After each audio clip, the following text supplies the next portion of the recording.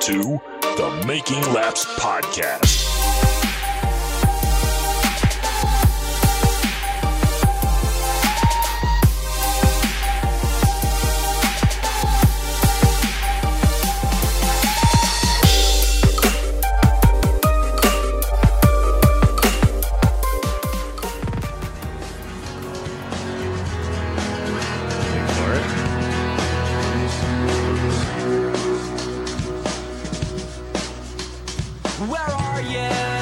Are you? I'm so sorry. I wonder how many people have tuned this off by now. I need somebody and always. This six strange darkness. Goddamn Connecticut lost Phil because of it. No, he lived in Massachusetts. Or Well, Massachusetts. You guys are all together.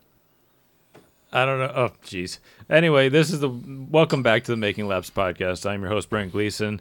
Along with me is my brother Jesse, who's been here for a long time, and back with us for the first time in like 20 episodes or something is Phil Jakes. I should say his last name too, huh? But Phil Jakes, he's back with us for this episode. He is now residing in Florida, not in the sunny Northeast where we live, which won't be that way for long. So, yeah, as you can hear by the intro, Phil, we miss you. And I'm so sorry. I miss you guys too. No, he doesn't. He's living it up in warm and sunny Florida where it's never cold. Is it sunny? No. We've probably got about 37 inches of rain in the past 3 days. It's sunny sometime. For 5 minutes. Well, I should say anything because it was literally sunny and 75 here like all day, and it was awesome. I had the doors open on the shop, working on my car, getting it ready for Stafford. And yeah, we actually took a trip up to Thompson and got fuel. I should talk about that later. But yeah, so when is your car coming home, Phil? I gotta build some benches and some shelves because I have way more shit than I thought I did. And once I do that, I'm gonna head out and grab the car and bring it back to the Batcave. So how many cars do you actually have? One currently. I still haven't pulled the trigger on the pure stock. I think you should just stick with one for now. I mean, I know they got a good amount of dirt tracks and other stuff down there, but like, just stick with one for now. Did he ask you about your opinion? Well, that's just, I'm just stuck in the world of people who buy 15X cars and then are like, I can't afford nothing. And it's like, you have a whole fleet of freaking cars. Why? Buy one good car and race that on a night where it's not an enduro. I don't remember asking you a goddamn thing. Yeah, I know. I give these guys a lot of crap, but I started there, and let me tell you, I know what they're made of. So, sorry, guys. I just lost half my listeners. I just lost half our listeners anyway. We're down to 5. Yeah, we're down to 5 now, probably. I don't know. Okay, we Say lost 3. something bad about mini stocks, you'll lose another 4. They're too slow, and their engines blow up too easy. That's it. We're done. Canceled. Good, and then I don't have to do it anymore, and I can do whatever I want. So, whatever. So, You do that anyway. Yeah, what I've been doing in the meantime is getting my car ready for Stafford, like I've been talking about all year, and I've actually started finally making progress. We got the engine resealed last week. I should say sealed. It's been sealed at Thompson, but they went and looked through it, and they sealed it up again for me. I believe I did that. I don't remember if I said that on the last show, but whatever. It got sealed. That's a big step forward. I went today and got fuel. I got like 15 gallons of fuel to at least fill up the fuel cell so that I can scale the car and get the setup done. Like the exhaust is done. Let's see, the engine's in. I've got like 2 or 3 more things to do before I do setup, and we're pretty much ready to go. Like, I basically am at the point where I'm starting to think about dates. I believe I also ordered my license, and I haven't registered a car number or nothing yet. I don't even know when or how to do that, so I'm going to have to talk to Stafford on that. I know Thompson is going to be racing this Tuesday, Wednesday, I'm sorry. I totally got that wrong. But, I actually kind of feel bad about that because they used my car in the picture to promote our division for the upcoming They race. just want you back, and you know what? I don't see any appearance money yet, so... And I'm fudge 'em. like, I really kind of feel bad because I'm not going to be there. It's like, but Hey, at least they're doing some promoting for once. yes, and to be fair, I had told a bunch of people, hey, I'm probably going to be taking this year or next year or however many years off from racing anyway, just to get my finances back in order and stuff and be a little bit more of a family man. But, you know, so it's not really, I'm not racing because I don't want to race at Thompson. It's me not racing because I really can't afford to race full time. So I can just kind of take 1 or 2 dates a year and pick and choose where I want to race. So it's like, well, this year I kind of picked Stafford because Thompson was kind of in murky water. And then Thompson kind of walked back into the clear. And I'm like, well, okay. I mean, I already committed somewhere else. And, well, yeah, I mean, with the new guys coming in and doing it, I think they're a little bit more in the clear than they were before because whatever reasons I won't speak of publicly. What do you have to say about that, Mr. Scream? Well, you going to click it or what? No, I ain't clicking it. I was waiting Oh. for Phil to have a rebuttal. Man, I thought you were actually Because gonna I figured do he that. still is in the loop about Thompson and stuff. So what is happening, Phil? I'm not going to say anything. I don't know a whole lot about what's actually going on at Thompson currently. My sources have dried up. Bullshit. But my opinion on the everybody's matter is I'm glad that the Pass and the Act guys have taken the reins. As soon as the previous venture that never happened was announced, I knew it was doomed. So You and everybody else. Yeah. pretty much. I mean, we don't want to try to be that big an asshole on this show, but we just can see the writing on the wall from miles away, I guess, when nobody else wants to. I'm But- not saying anything. I'm just saying. Yeah, I get you. Yeah. I think we all felt exactly the same way. I mean, we're like, well, there's... You know what's really funny is... Allegedly. Yeah, I think that a lot of people around here are just kind of tired of hope, and they just want action at this point. And it's like... I saw the new venture come about, and I'm like, I don't want hope. I just want action. I'm done with hope. And then these two, that falls apart like we all expected it to. And then these two new guys showed up, and that's exactly the hope that we were looking for. So I was really happy that came about. Hopefully we can work with them and get more races next year. I know they want to. I'm pretty sure they do. I know they can turn this into a successful venture like every single thing else that they've done in their promotion careers. So, and they also have a lot of backing and a lot riding on it, so they can really make it work. So I'm very optimistic for that. I've seen a bunch of Facebook posts from people who used to race at people who I would say raced at Thompson last year who are saying that they're probably not going to race this year because they changed the tires over and they changed some rules and they don't know who the staff is. And it's like, well, I completely get that. But some of it's like, okay, I see a bunch of people with multiple cars and sponsors and all this other stuff and a lot of backing saying they're not running because the purse is lower and because they changed tire sponsors. And it's like, well, you were going to have a tire sponsor anyway. Why don't you use that tire sponsor to run? So it's like there must be some underlying cause behind it that they don't want to say publicly. And that's not me.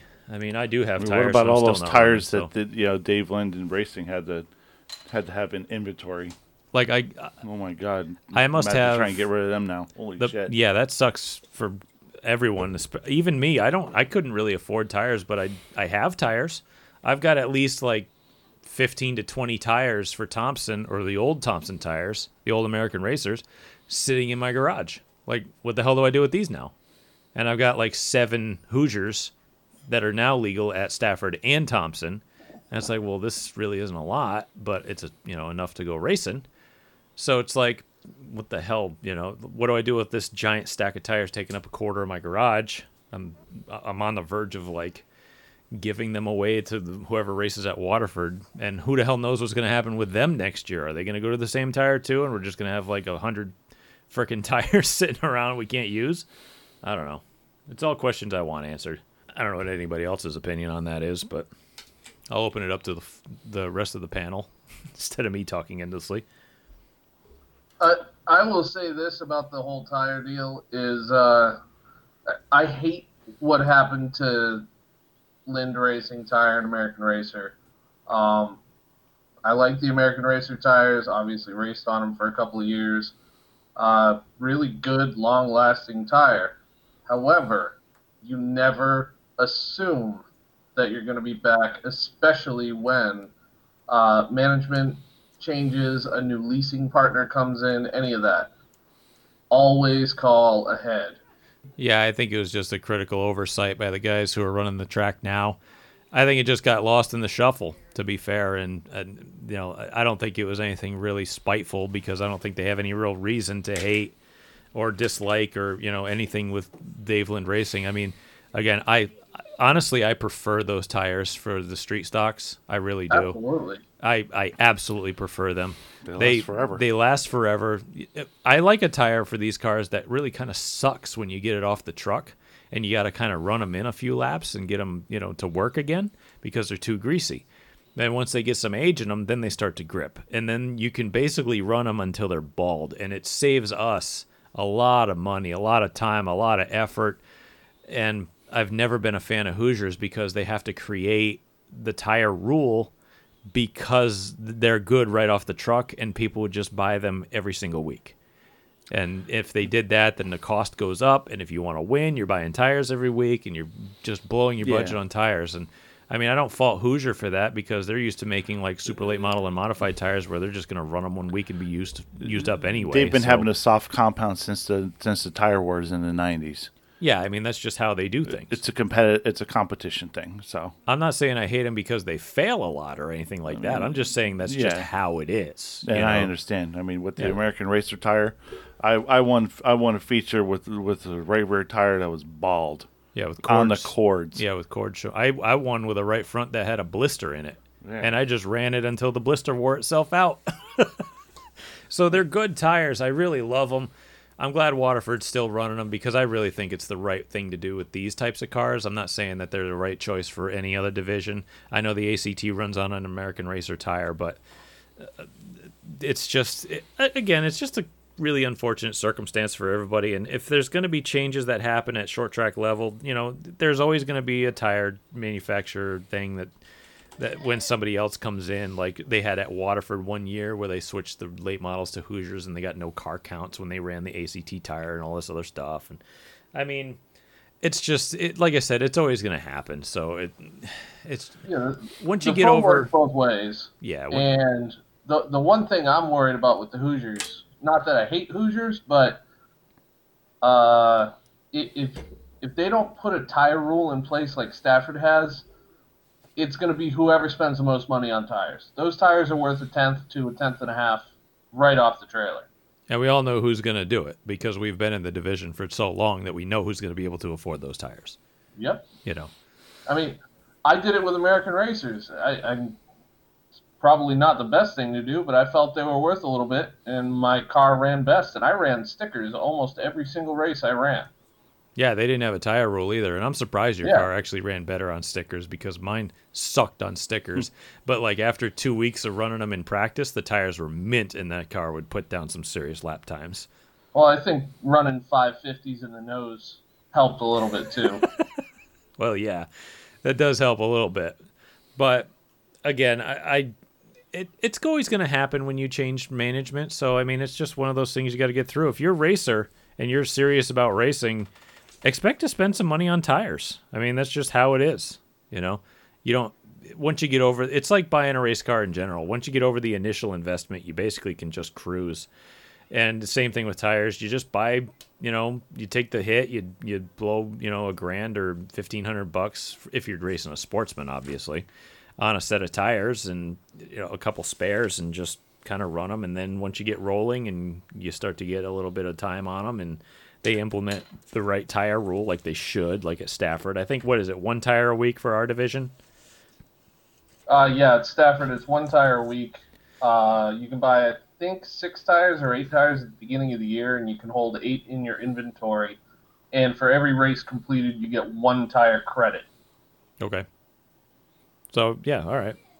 So anyway, why don't we move on to actual topics this week because we're already 15 minutes in. Of course, again, like last week, I mentioned that putting out a podcast at a certain date every week always kind of affords you to being on the wrong end of news reporting and stuff. Well, we put out a word that, hey, Keith Rocco's got to ride in an ARCA Series race, or ARCA East race, I should say, at New Hampshire Motor Speedway. And then literally the day we dropped that podcast, they canceled the ARCA East race at New Hampshire that he was going to be in. So again, we are on the wrong side of history, and we have to report week-old news 2 weeks in a row, at least. So yeah, that race got canceled. I don't know what's going to happen for Keith and his ARCA East ride. Hopefully he gets it somewhere else. Maybe they'll come up again somewhere. I don't know. But again, wrong side of history for us. And I also need to make a correction as to last week's episode. Last week I reported on the fact that Seekonk had announced that they were canceling the remainder of their season due to COVID restrictions in place by Rhode Island, Massachusetts, etc. Well, they canceled their Saturday season. They did not cancel their Fast Friday season, which I believe is still ongoing. So if you are interested in going, or at least pretending you're a crew member at Seekonk to go see a Fast Friday race, because I don't even know if they're allowing people in the stands. What's the reasoning? Why did they do one and not the other? I don't understand. I think they went through their rosters and figured out that a lot of people doing the Fast Friday shows are like not going to be hurt as bad by the COVID restrictions as they are on their Saturday night shows. So they're probably allowing that to continue because of some reasoning. I don't know. That's just what I have going in my head. I don't think they have to pay him a purse either. Right. They also don't have to pay them a purse, and whatever comes in the back gate will pay their taxes for the year and keep the damn track open. So I think they're thinking long term on this one, and they're really not making much money doing this, but no. Whatever they have to do to keep the place open is totally fine with me. So whatever you got to do. I've noticed that a lot of guys that race the Saturday shows are actually buying Legends cars and they're running on the Friday nights, which is kind of funny. I've seen Corey, what the hell's his name? Corey Fanning bought. Yeah, Corey Fanning bought one. I think Jake Johnson pulled his out. That's like these guys are all coming and racing Legends cars now, which is kind of funny. Like, hey, Corey's man, been running his at the Speed Bowl as well, and he's been doing really, really well with it. Yeah, they've been doing pretty well. I mean, you must think it's just a go-kart on crack, which is what someone told me once. So I've never raced one. Jesse's driven one before. Yeah, Corey's a hell of a shoe, too. Yes, he can be. Yep. Yeah, absolutely.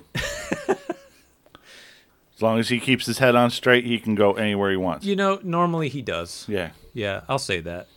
What's funny is I've had enough adult beverages to start remembering stories and stuff. But I never had a problem with them. No, I never did either. But Yeah. when I've we seen some shit. yeah, what was it? 2 years ago when we had that 3 wide crashing each other finish at the World Series? Was that 2 years ago? Me, Waterman, and Fanning. Yeah. That was the year after I won. That was 17. It was 18, right? That was 17. No, 18 was the one where we crashed each other coming across the line, I think. But, Fanning won, thought he'd won the year before, and I think he got thrown out for the carb spacer, and I gave it to Van Pelt. Which was a bullshit thing. Yeah, it really was. Because I got popped on it earlier that year, too. It was bullshit. It was the rule, but whatever. Hey, if it was earlier in the year, they probably wouldn't have thrown him out. They should have just said that we were trying something, like some of the SK Light motors. What sucks about it is that part number, I know this is a complete aside, but we're telling stories here. But that part number for that carb spacer is 85065S. Yeah. And the legal part number is 85065. So it's easy to really see how you could get confused. So I don't really think they should have gotten thrown out for that. But the year after is what I'm talking about. It makes 0.2 horsepower more, maybe. No, it doesn't. It doesn't make any difference. It makes nothing. It really doesn't. But no, the year after was when we had that wild finish with me and Waterman and Fanning coming across the line, crashing each other, and Waterman's on top of the wall and stuff, and Fanning gets to the line first. Well, he comes down, and he's carrying that really awesome like gas pump trophy. And he's got his old man with him, and I look at him and I said, "Hey, they let you keep this one?" I think Scott was kind of pissed at me for saying that. But no, it was funny. I think they thought it was funny. But yeah, Corey's a good kid. I like racing with him. It was a good time. He actually fell out. He's a legitimate Seekonk racer. Yeah. The way he races is 100% Seekonk all the time, and it's entertaining. Yeah, he went there after doing some. I think they fell out with Thompson for some reason, and they went there for the last few years. And he's done nothing but like pick it up quick and excel. And I think he won the title last year in the street stocks. And yeah, they've been really good, and they've got really like old equipment too. I think his car is like 20 plus years old that they've been using. Like they just make it work. I mean, kudos to you guys. Well, that's where the Fannings are from. That's where Scott used to race. That's where they came up. So, hey, whatever works for you. I'd love to race at Seekonk. Seekonk is one of those places that's it's like a Waterford. You don't really need to learn how to drive there. You learn how to race there. There's a big difference between driving and racing. Yeah, Thompson, you gotta have balls. You gotta be able to throw that thing in, and definitely top and bottom, and you really gotta learn how to drive a race car at Thompson. But at Waterford Seekonk, things happen quick, and they gotta race, and that is it. You gotta get in there. So yeah, I mean, I was having this discussion literally with Phil like an hour before we started the podcast, and I'm saying, hey. I think that a short track is where you learn how to drive, where you learn how to race. I'm sorry. A short track is where you learn how to race, but a bigger track is where you learn how to drive, and that's because you got more speed and you're not dealing with as much like, what's it called? Like tight pack. Yeah, like tight pack racing and quick. Things happen quickly. Like I remember racing at Waterford, like my second ever sportsman race I ever ran. Anybody need a beer? Me. I'll get beer. I need one. You good? I'll take one. Okay. All right, we'll mail you one. But no, my second dry ice, it'll stay cold. I think we could do it. I've worked for the post office. It's not like we've never done that with like meat and stuff. I've mailed Jägermeister. Perfect. But no, my second race ever was at Waterford in a sportsman, and I didn't have the right brake pads, and I had stock brake pads, and my right front tire was a Comanche. It wasn't even a 790 Hoosier. It was like 8 or 9 years old. And I think I finished 12th out of 24 cars. But it was amazing the difference of racing a shorter track like that than racing at something big like at Thompson. Like at Thompson, things happen in kind of slow motion, but you're going really fast. At Waterford, everything happens instantaneously on top of you, but you're not going as fast. It just feels like you're going fast. So you learn spatial awareness in racing at smaller tracks, but you learn how to drive at the bigger ones because you got to be able to really manhandle a car. Anyway, why don't we move on to some local results? Maybe I can get some feedback from Phil on some things here while he's down there because he knows these racers, right? So I might as well go into some Stafford results. All right, so I don't know if you know much about this kid, Phil, but Derek Debus, he picked up, I think it was his third win as a rookie in the SK Lights. I think that's the old Brian Narducci 01 car that he's racing for Todd Owen. And like I said, that's his third win this year already. So, do you know anything about him? I don't know anything about the kid, but for the brief time I was helping Larry Barnett this year in the street stocks before I came down here, and watching Debus every single week, he's smart beyond his years as a racer for a kid of his age and experience level. Watching him carve through traffic is pretty impressive considering his age. Yeah. Now, Jesse and I both grew up watching his dad race late models at Waterford. This is true. Kevin Debus. Camaro signs number 58. His cars were always immaculate. Mm-hmm. Like, they were beautiful cars. That's all I really remember. I remember him having some success here and there and stuff. But, yeah, his cars were always spotless. I loved his cars. So he picked up the win. Point leader Alexander Pearl came into this weekend with a 72-point lead, which is huge. However, it's not that big anymore because he didn't make it past lap 2, and he apparently finished second to last. I don't really know what happened again. I can't. He lost the right front. We were talking to him today. He delivers some parts over at the shop. Oh, does he work for? Who's he work for? Oh, he delivers parts for Big A. That's what I was going to say. Darling Auto Parts. Yeah, that's right. Which makes that's sense. That's the family business. Dummy. Yeah. God, I'm slow, huh? Right. No. But yeah, did he lose the right He front still going has in? a 34-point lead. It's a pretty good sized lead. It's a safe lead. It's not a secure lead, but it's like a safe lead. It's like a 2-goal lead in hockey. Yeah, it's dangerous. It's the most dangerous lead in hockey, or the most dangerous lead in racing, but it's something that you'd rather have than go up against. Yeah. So He's just got to be clean and consistent the rest of the year, and he'll be fine.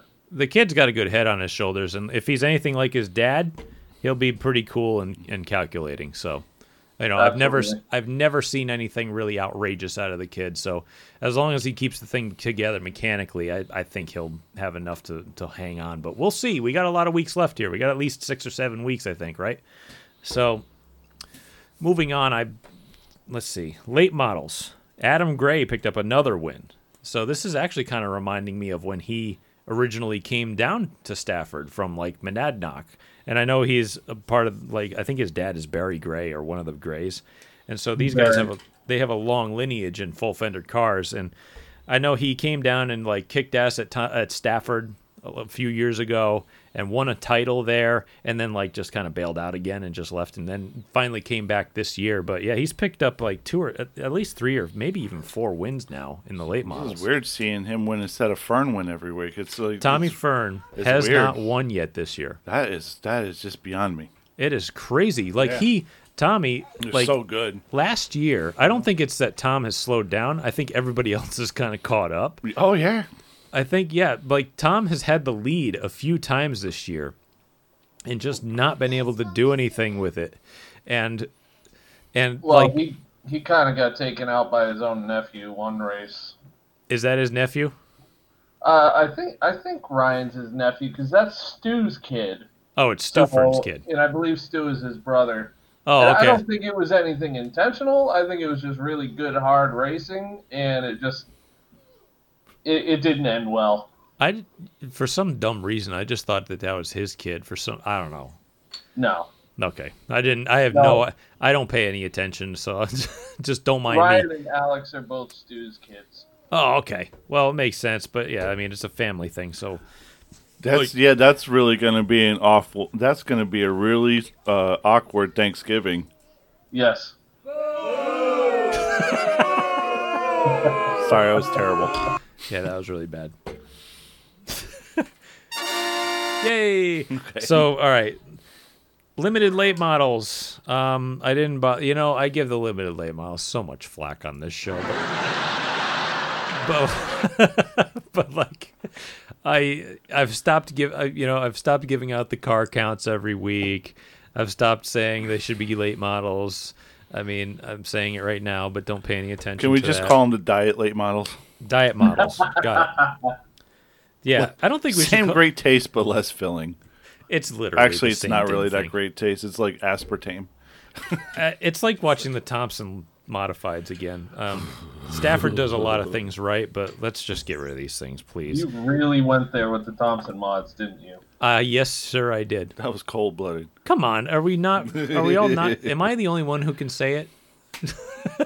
That's what So when I first moved up here in 2010, I really enjoyed watching the Thompson mods until they got down to 6 car fields. Well, they've only ever hit a peak of 10. So Well, they had some in the beginning, but Dickie Dubois would debate that. Dickie would debate anything. We know that. that's what the limited sportsman division is going to be like when you turn it into crate models. No, actually, we're doing pretty good with them. So- Not now, but soon. Oh, cry me a river. Just go buy one and stop being a bitch. So Andrew Durand picked up, I think, his 3rd or 4th win or whatever. I don't know. There's 8 or 10 cars, and they could all win at any given time. But this guy seems to have it down. They should just give him 4 barrels and let him race his late models. Tech is shocks. They had 4 barrels. They took it away. Right. They should give them back and then make them late models. So, good enough. Yes. Yeah. That's all I'm All of saying. you, yes. He's Okay. got gear oil in the left front shock. There, I said it. Not everything is shocks, Jesse. Yes, it What's is. wrong It's with magic. that, Jesse? What's that, Bill? I said, what's wrong with gear oil in the right front shock? Oh, I would want it in the left front, to be I honest. said left front. Left front. Yeah. What's wrong with it? Oh, I think nothing. Is that illegal? What?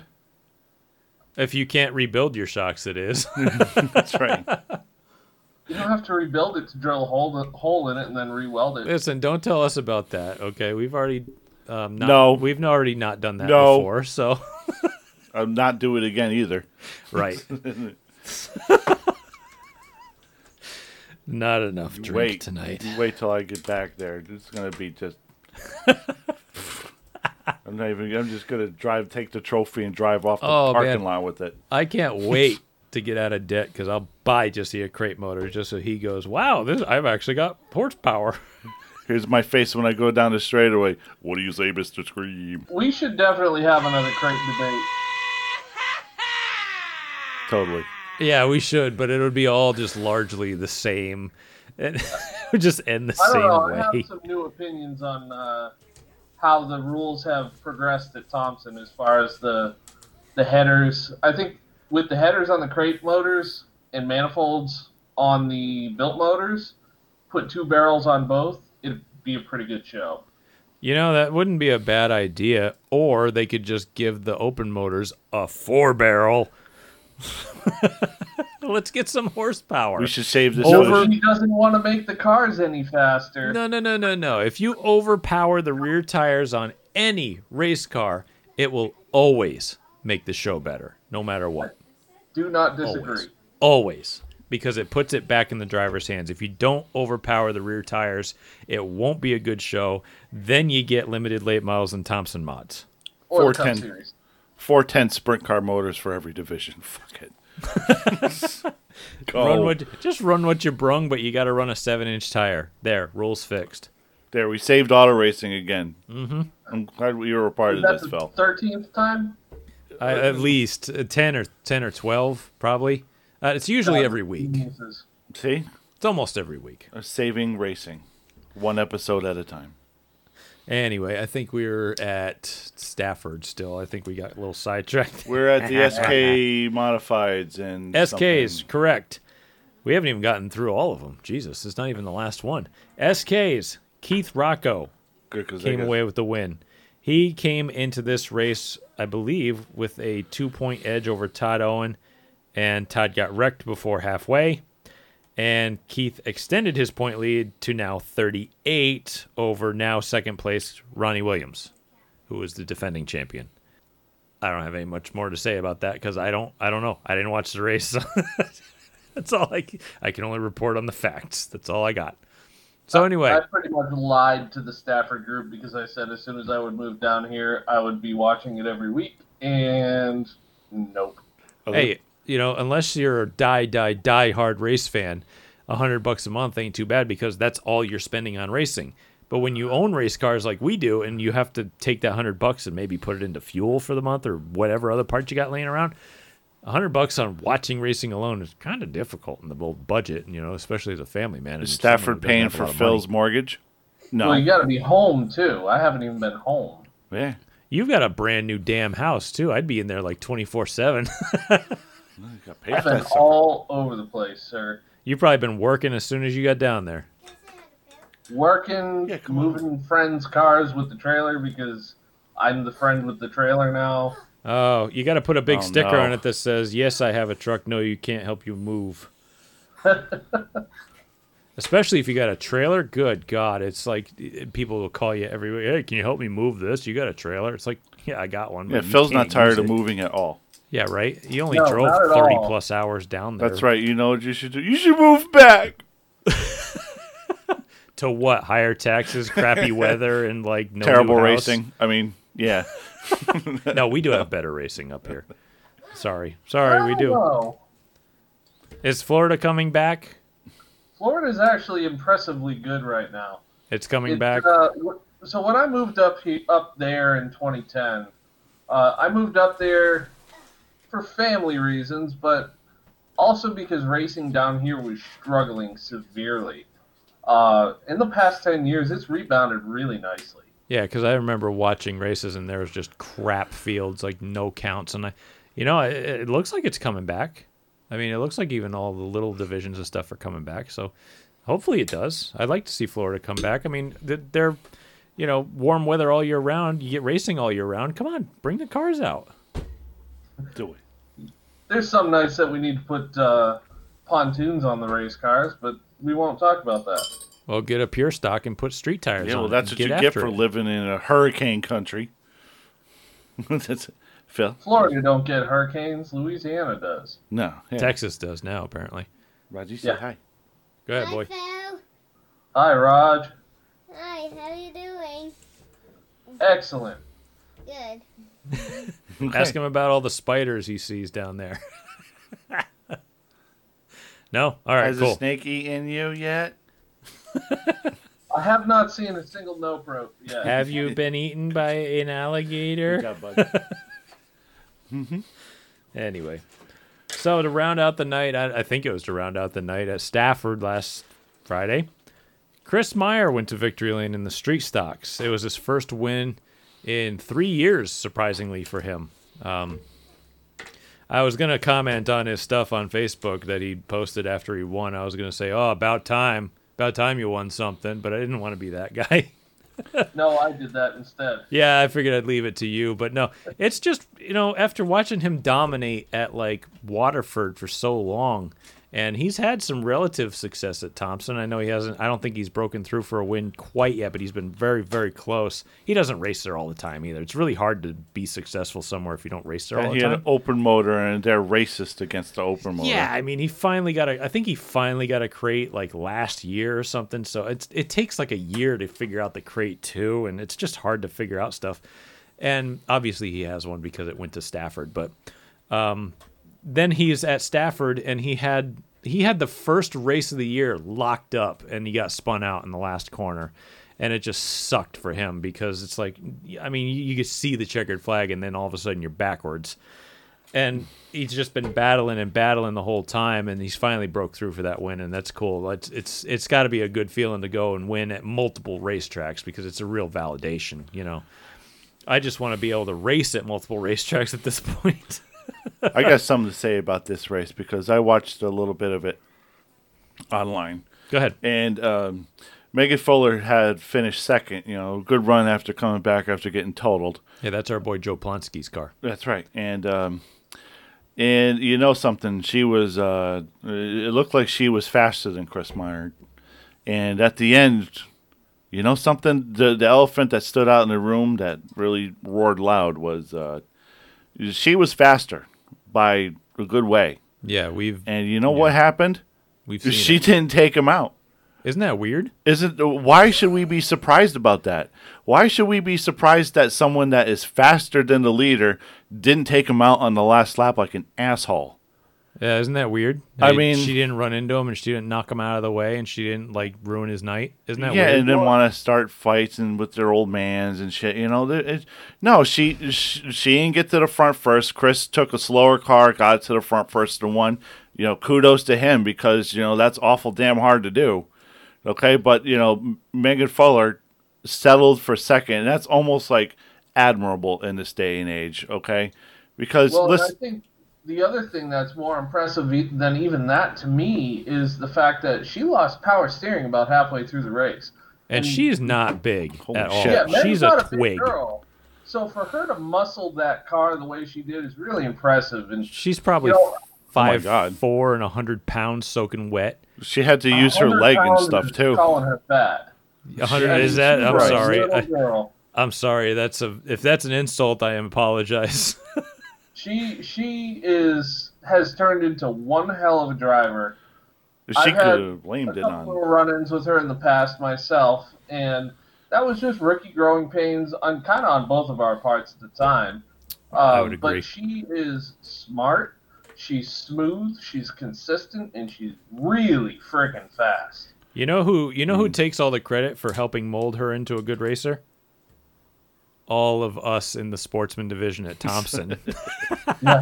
If she could race with us animals, she can race anywhere.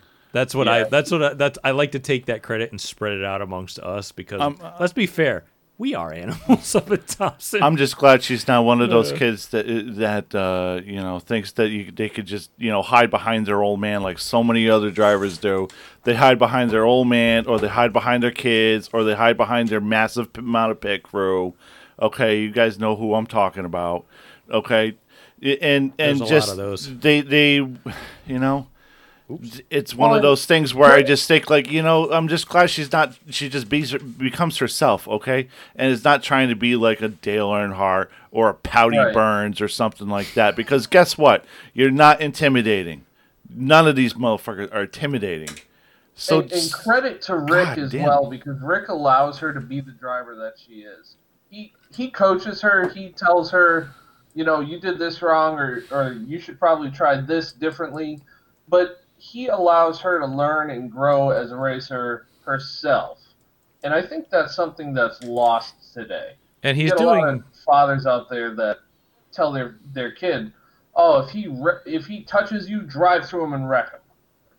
That's probably because he was a hell of a driver himself, and he knows a lot about driving. And he did the good and the bad. And he did the right thing by making her learn on a division where it's really not easy to drive. If you just tuck her and stuck her into a modified, like an SK Light when she was still wet behind the ears, she might not even know a lot of the things that she knows now. She's probably learning a hell of a lot by racing these lower division cars. And It's probably translating into a lot of talent base that she's been building over the last few years. So it's really something positive. I mean, you look at Rocco, he cut his teeth in these cars too. A lot of these guys back in the old days would cut their teeth on like old bomber cars and sportsman cars like us, or at least the equivalent division, and they'd learn their skills and hone them before they got into something big. Nowadays, you got kids with a whole shitload of money, and they just go jump in whatever super late model or modified or whatever's hanging around, and they don't learn the basic skills of car control and patience and just basic and really fundamental aspects of driving a race car that are necessary to be successful, and especially not only successful but respectful as well. But Daddy, I don't the other kids have a super late model. But Daddy, a boy down the road has a super late model. I want to have a super late model, Daddy. With your salmon-colored shorts? With my salmon-colored shorts. And your tie-dye. But I won't. Yeah. I think also a lot of credit should go to Jimmy Fuller as well, because he is a very, very smart guy when it comes to setups, and he has that car absolutely hooked up for her. Yeah, Jimmy is not an idiot. Let's be fair. I mean, the guy is a very instrumental part at TFR. He's very, very intelligent when it comes to race car setups, and if he's going to give someone help, it better be a family member. Let's be fair. But, that's a scary last name to go up against. I'm sorry.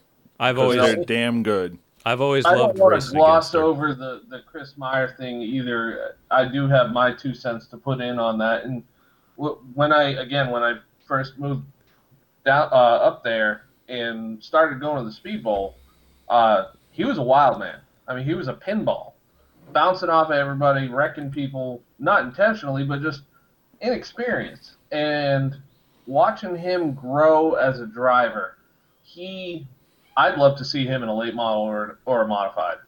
I think he could really do big things moving up now.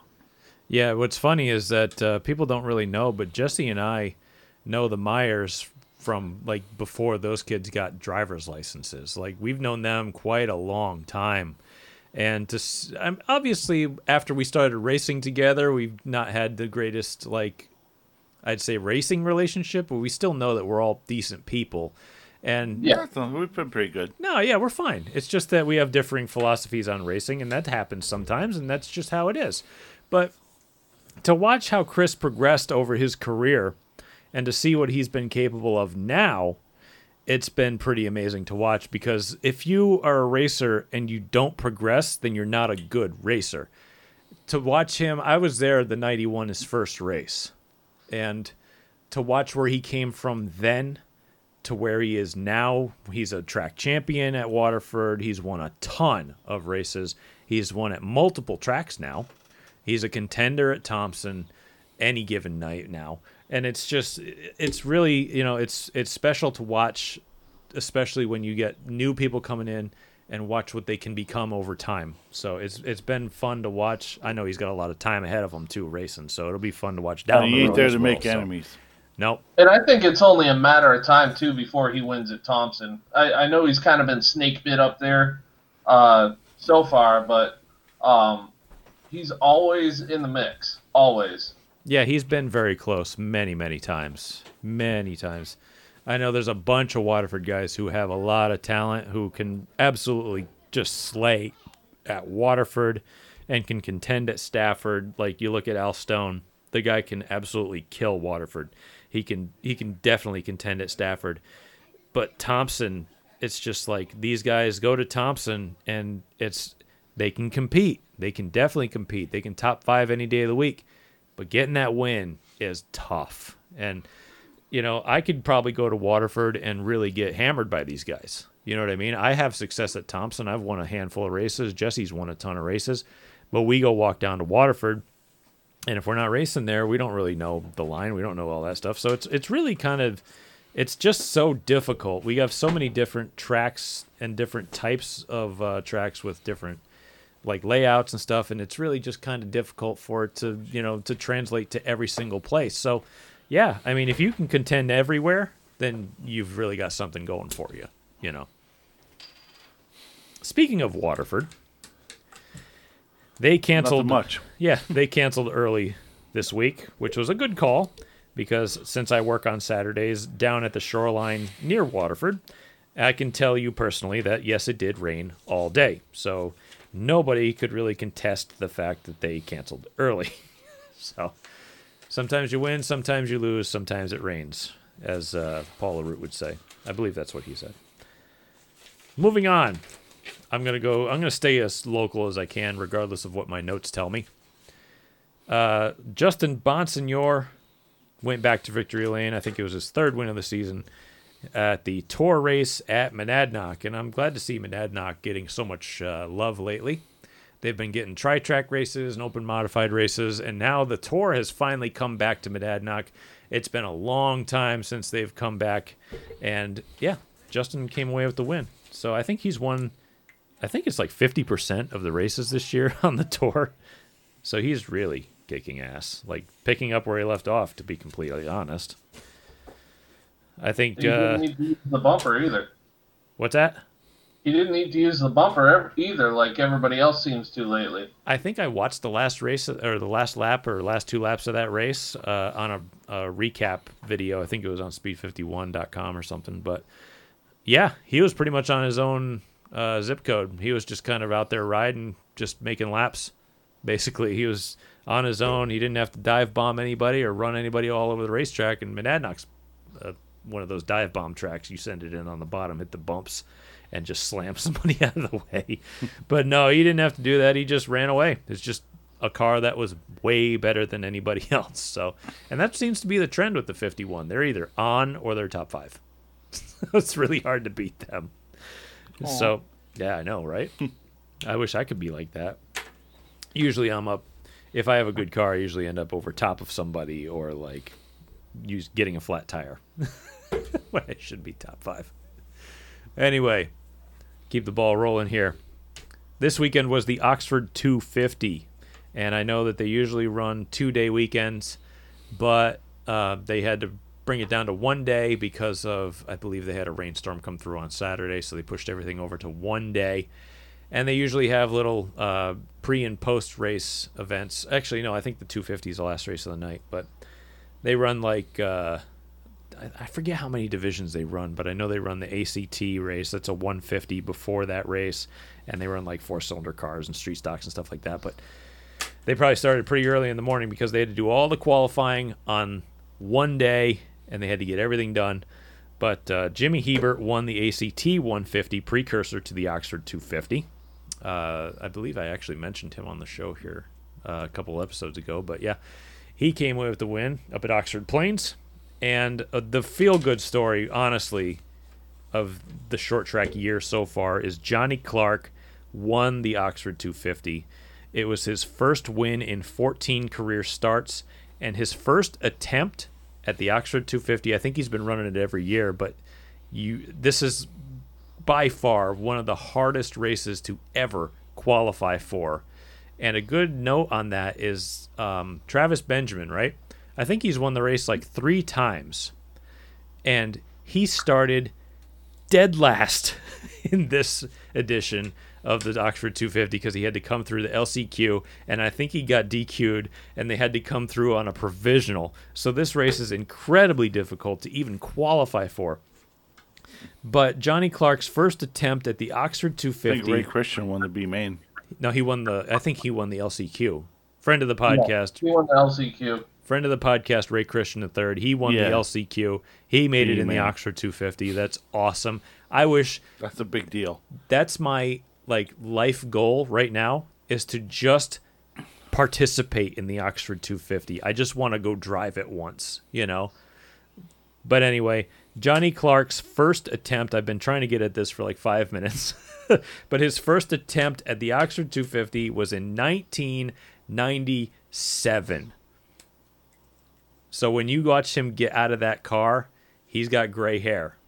Like watching Johnny Clark win that race for the first time in how many years he's tried to win that Good thing? job. Go get him gray pubes. 23 years Johnny Clark has been trying to win the Oxford 250. He's made 14 starts in it, and he finally won. And let me be honest and tell you, that car is beautiful. So congratulations to Johnny Clark. That's just a fantastic effort. I mean, it's got to feel good. I mean, that's a lifetime accomplishment. I mean, if you can win the Oxford 250 as a lot of cars go there. 60, 70, 80. Probably more cars than there are people in town. Hey, Bubba Pollard was there. I mean, you got guys who are big names coming up to run this race. I mean, big names. Let's go. How big is that track? Is that a 3/8? Man, it's either 3/8 or a quarter. Pushing it. Oxford's a tiny track. I saw a stat on Twitter that blew my mind that they started 44 cars yesterday. They did. Yes, they did start 44 cars. That's like an enduro. It was 42 and I think 2 provisionals, which they probably were halfway around the damn racetrack. So yeah, that's just mind-boggling to me. Yeah, I can't imagine that many cars on that small of a track. Well, you're also going to factor in all the attrition that's going to happen because guys are going to be racing hard. Right. Yeah. It's because they don't want to go a lap down. If they go a lap down, you're screwed. 44 cars that Thompson's pushing it. You know? You guys used to start 50. We had 56 cars one time. Yeah, that was in our division. amazing. Yeah. I love that. I started 34th one night, and I remember looking up to the field, and I was like, Jesus Christ, how am I going to pass all these cars? You know what's really funny is when you're sitting that far back and you look ahead of you, you're like, oh, it's not that far away. But no, wait, I thought you there start was a thinking sea it's of cars. But then you start thinking, oh, my God, that's a lot of cars. 2001, I started the World Series at Thompson 29th. I finished 5th. That was I started 34th and finished 9th, and I thought that felt like a win. Yeah, that's a lot of fun. Yeah, watching Jesse, what was that, 2000? He did that? 2001, I think. Yeah, watching Jesse carve left and right through cars down the straightaway, passing people with, I think it was Diego Monahan was ahead of you, and you guys just linked up and was like snaking through the field. We just kind of had like our own little tandem draft going on. It was kind of fun. That was a ball. And you ripped Cliffy's door off. How much of your right front off. fender was left after that race? Not much, because he ripped Cliff Gomon's door off in that race. I did, and then he gave me the what the fuck arms with his stupid neon hair. And then I gave him the, I'm going to, go jerk me off symbol, or something. Hey, leave Cliffy alone. I know, but he started it. Cliffy's a good dude. I know he's a good dude and a hell of a fabricator. Oh, he's fantastic fabricator. I would definitely drink beer with the guy. Oh, yeah. I'd buy him beer. Absolutely. All right, so why don't we move into stuff we know nothing about, which is the National Series races. Oh, excuse me. To close this thing out. Justin Haley won a messy Daytona Xfinity Series race after teammates Ross Chastain and AJ Allmendinger tangle on the last turn of the last lap. So what do you guys think about that? I know you guys. If I was the team owner, I would probably choke Ross Chastain in the throat. But was his move incorrect? Because he went to the bottom and stayed. No, but you got to figure the other guy's going to come down and try to block. You have to kind of anticipate that too. And but your if job is not direct, is to win the race. You know you're not going to win the race if the guy blocks you when you're not there. Yeah, The but if guy you lift, blocking you're not going to is win at either. fault, though. If you lift, you're not going to win either. So I know, mean, but you just don't want to wreck cars. That's just kind of dumb. if too, I was so. the team owner, I would be choked. I would be pretty upset. But I could kind of see it for both of the guys. I feel for AJ trying to win the race. I feel for Ross trying to win the race. I feel for the team owner. I feel bad for Ross But- because he's had to. He was like, damned if he does, damned if you don't, and now he looks like a bad teammate. Yeah. And that's kind of tough when you're trying to ascend. I think we can all just agree on the fact that it kind of just like. I know you hate this term, but it kind of is what it is. It's just I do hate that fucking term. That's why I used it. God I damn it. didn't see that race live, but the end of the race from the videos I saw, it looked like the end of a A-class fixed race. Man, on iRacing. I figured you would have been there. Yeah. I thought about it. You know how many incident points they accrued? Probably At least 16x in that one corner alone. I was gonna say 20, but Holy shit. yeah. Yeah. Anyway, let's stick with Daytona here. The next night, William Byron won the final regular season race at Daytona for the Cup Series. It was his first career Cup win. He won his way into the playoffs. Jimmy Johnson wrecked out late and missed the playoffs, whereas Matt DiBenedetto, in his new ride, transferred into the playoffs with the last playoff spot. And I saw a lot of people online saying, DiBenedetto doesn't deserve to be there. I'm like, in what way does he not deserve to be there? It's like, stop being a bitter Jimmy Johnson fan and understand that he made it into the playoffs because of his finishes and his points. What's not deserving about that? I think they're pissed because Jimmy had the COVID test positive result, and that essentially cost him the champion, a shot at the playoffs. Yeah. This is true, but you win if you're in. And he had a few races. He had quite a few races to do that. And He had he didn't 25 win. races to He win didn't one. get in. And you know what's something I want to just say? I really did want Jimmy Johnson to get in this chase, and I really wanted him to actually win the title this year because every single time in the 2000s that NASCAR made a stupid rule change with regarding the championship, and they changed the rules here to do this, Or the and then they cars. changed the rules to do this, or with the cars, he would go out and spank them and dominate, and it just made NASCAR just look They stupid. changed the frickin' cars like twice on him. He made And NASCAR. he still won. His team made NASCAR look stupid, and for that sole reason, I was a Jimmy Johnson fan Yeah, exactly. because he made them look just as dumb as they were. Yeah. Really did. But I you know agree what? It completely. wasn't meant to be, and I love Matty D.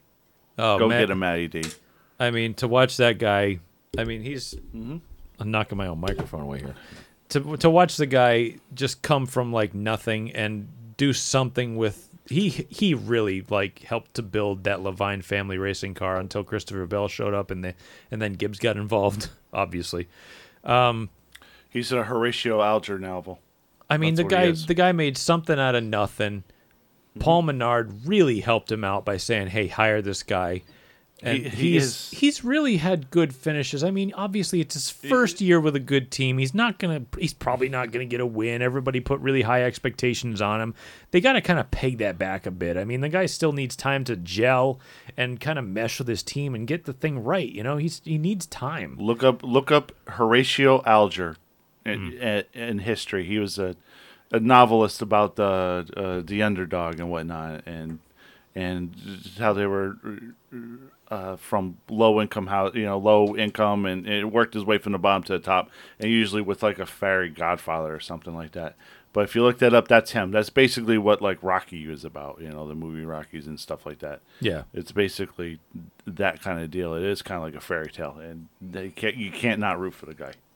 Yeah, I mean it's hard to root against him right now, but we'll see what happens in the playoffs because that's coming up this coming week, and I actually kind of like the races they got lined up. It's going to be a fun 3-race schedule.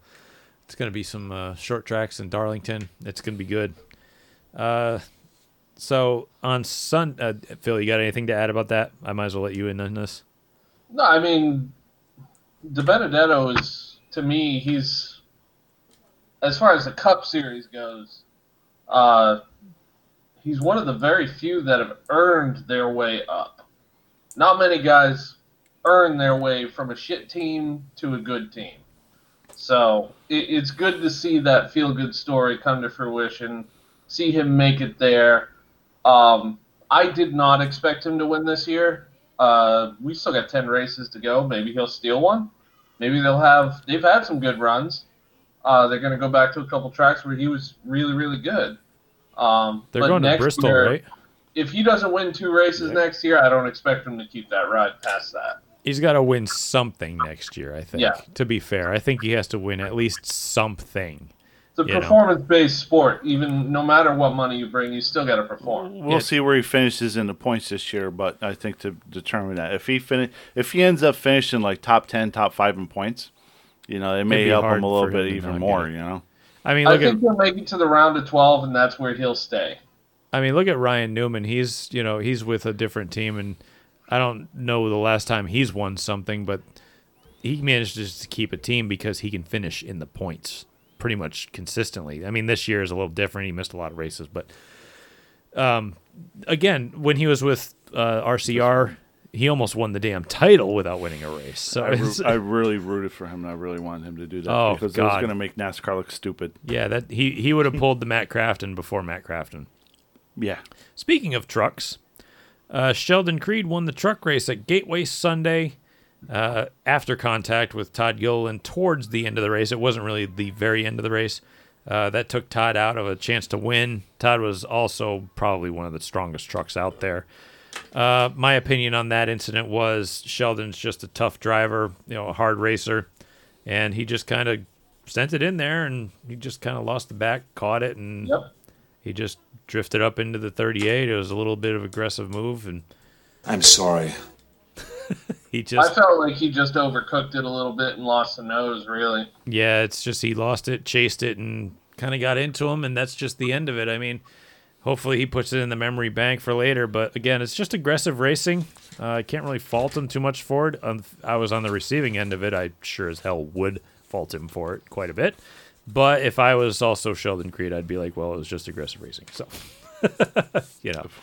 Of course. I mean, we all know how it works. Yeah. Okay, so I guess... sorry.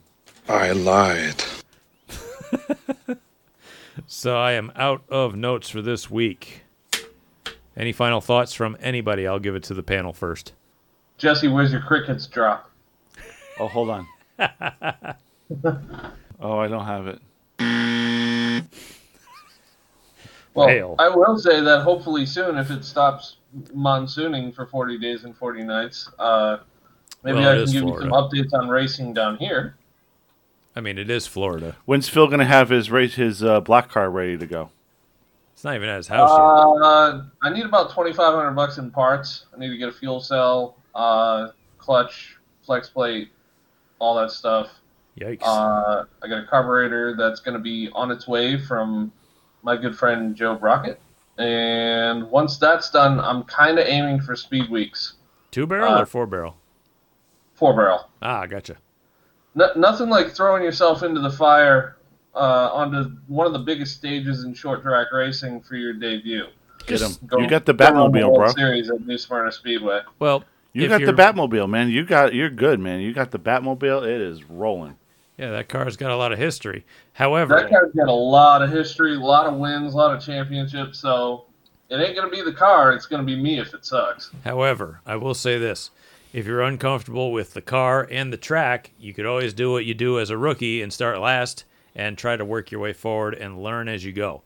That's what I'm going to do anyway. Because then, start back, learn by passing cars. Because then you can, keep yourself out of trouble as much as possible. You won't be in the way if you. Dude, you're going to pick it up right away, bro, because that thing is like a go-kart. It's like a super legend, man. I don't know about that. I mean, after you drive your street stock, and then you get into this thing? They're not the easiest to drive, despite, they've got big tires, straight rail car, they're lightweight, they got some power, but you got to send them things into the corner at New Smyrna to be fast, and Finding the edge is going to be the interesting part because I've never driven a car that's going to be set up this way. All right. You stay at the bottom, baby. You're good. Yeah, within a month, I should be out on the racetrack as well. My car's pretty much ready. I just brought mine in from the garage and from over the winter, so I'm good. Yeah, I keep offering Jesse the motor and rear end to go run Lee, but I think we're running out of time. I'm out of time. I got too many cars and trees down in my fucking yard. Yeah. Jesse, go run Waterford, man. Yeah, we'll see. Yeah, we'll see what happens there. I keep offering him tires for that, too, and a transmission, so I'm like, He'll be there I'm like within the pushing next parts. I keep pushing parts like a chess table and just pushing them towards Jess, like, here, go run races. But anyway, you can find this Jesse, you got any last words? I'm sorry, I might as well let you do that, too. Oh, I'm sorry. Did I break your concentration? Well, I wanted to give it to the rest of the floor here, so fair enough. I think I'm good, dude. I think I'm ready to put this one in the can. Yeah, that's what she said. Yeah. All right, so you can find toilet and walk away. I miss Phil. I miss you too. So you can find this podcast on every major podcast platform. Like, subscribe, give us a rating, give us feedback, go on iTunes and do whatever you got to do. I don't care. You can find it on Instagram at Making Laps Podcast, Facebook.com/Making Laps Podcast. If you need some hints for where to listen to it, you can follow us on Facebook, and I'd usually drop a link for that. Or you can go to GleasonBrosRacing.com and pick from one of 5 different links for listening platforms. You can find me on Instagram and on Twitter at the same handle at BrentGleason01. Jesse doesn't want to be found on social media. Phil, where can they find you at? At PJACQUES Racing on Instagram, Facebook, and Twitter, even though I don't update any of them. Well, you haven't been racing, so why bother? Exactly.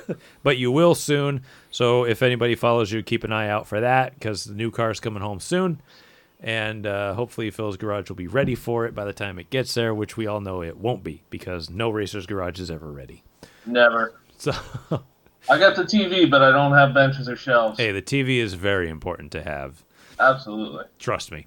Also, if you have air conditioning, that would also be really good too. I don't have air conditioning, but I got lots of fans. Fair enough. How do you plug in, not like actual racing fans? I'm a fan. Anyway, so until next time, keep the dirty side down and stay out of the fence. Thank you all for listening. To alcohol, the cause of and solution to all of life's problems.